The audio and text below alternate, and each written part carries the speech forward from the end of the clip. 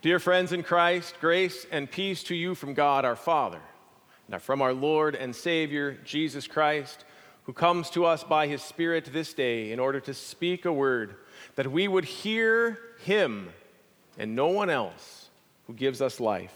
Amen. Transfiguration marks a turning point for us, both in our church calendar and also in the gospel of Jesus Christ. Set roughly at the midpoint between his baptism and his cross, here on the mountaintop today, we see Jesus intentionally turning his face toward Jerusalem, where he will accomplish all God's will for us. As we enter into Lent this week, we keep our eyes focused on his cross and our ears to his word so that we would hear what he says to us. The life that God has given to us in Jesus Christ goes through his death.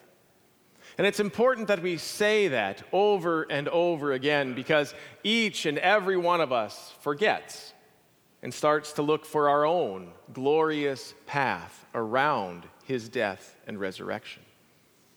And it's understandable why we do that, of course, because death is frightening to us. Death is scary. It's unsettling. It doesn't leave us any peace, because in this world we can't simply look beyond it and know what is there for us. We can only take God at his word. And because death is so unsettling, you can see that we're always trying to explain it and find some meaning. But it never quite hits home, and our souls continue to be anxious. In fact, our whole lives can be looked at as ways that we are trying to escape death for ourselves, to move and find a path around Jesus' death and resurrection for us, to find some measure of control and fulfillment within ourselves. I mean, just look what we do when we start to get anxious.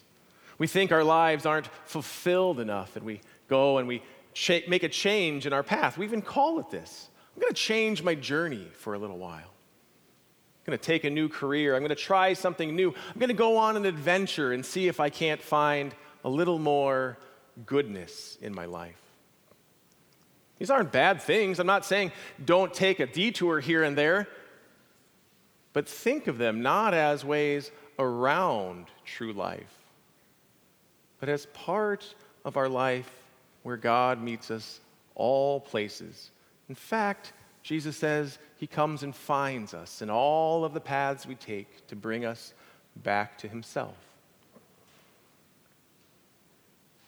Of course, the choices that we make in this life, in this world, we think we are putting ourselves on better footing. We think we're finding a new and better way.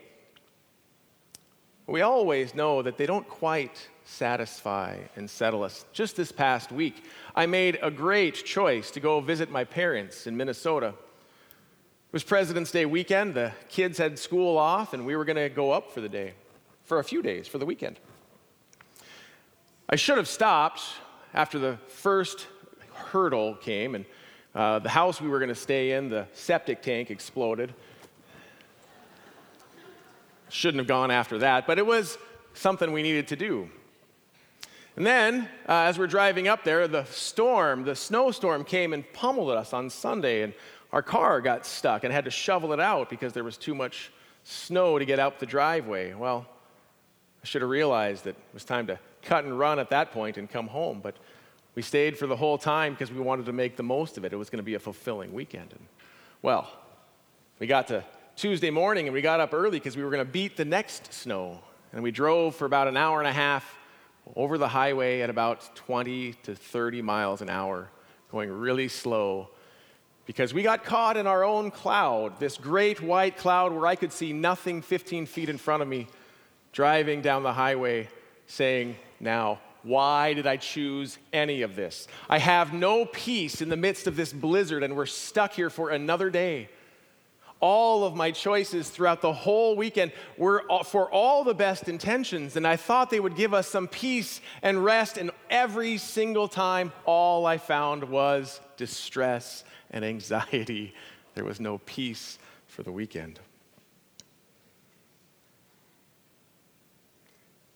Jesus takes his disciples, 3 of them, Peter, John, and James, up the mountain, after he's told them that he is going to suffer and die in Jerusalem, and this is the way of things. He didn't tell them that. He didn't tell us this so that we would say, we've got a better way around. But that's exactly what the disciples have said to him. No. That's not how this is going to go. He even goes on to tell them, if you want to keep your life, you must lose it. There's a whole new life that I've come to give to you. Not one of your own choosing, not one of your own path seeking, not one where you find peace in yourself. And there they are on the mountain, and Moses and Elijah show up.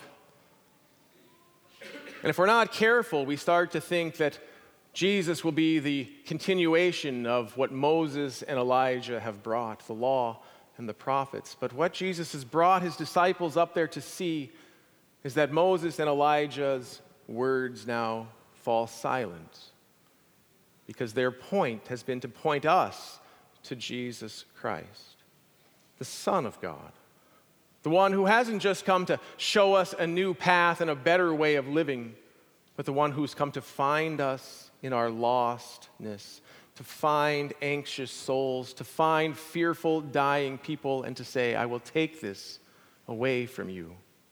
I will accomplish it for you. As they're leaving, the cloud and vision envelops them, and they enter into the glorious presence of God, who says just these simple words, this one is my son. Listen to him. What Moses and Elijah have said, what everyone else has said in all of the world, now comes to an end. All of your path, seeking everywhere that you would want to go, comes to an end now at the feet of Jesus Christ, who is found there alone, so that we would hear his word spoken, his gracious promise given. Because as much as we try to find our own path and find peace on that path through obedience to God's word, trying to find out what God might have in store for us in the world, in our lives, Jesus comes and says, it's not what you do, but what I accomplish there in my crucifixion, in my resurrection, that will save you all. It won't be by a new law and a new path given to us, but it will be by his promise that peace finally comes to our anxious souls, that we can rest in what he says and does for us. I admit that driving through a blizzard, I didn't feel very at peace. He didn't take away all of this anxiety, but my heart and my trust were placed in him every time I hear his word given, the promise that in him we have life, that the life that God gives to us of faith goes through the death and resurrection of Jesus Christ, so that we would hear him, listen to his words, listen to what he has to say to us, his promise of forgiveness. Listen to him today as he comes to you saying, this is my body. This is my blood shed for you for the forgiveness of sin. For it is in his promise that meets us everywhere we go, at every wrong turn, in every anxiety, that brings us to the feet of Jesus Christ, to the glorious vision of him, not just on the mountain, but that vision that we see of him throughout Lent, going to the cross. For the life that God has for us, the life of faith, goes through the death of Jesus Christ. And even though it goes through death, the promise for you is this: it does lead to life. Amen.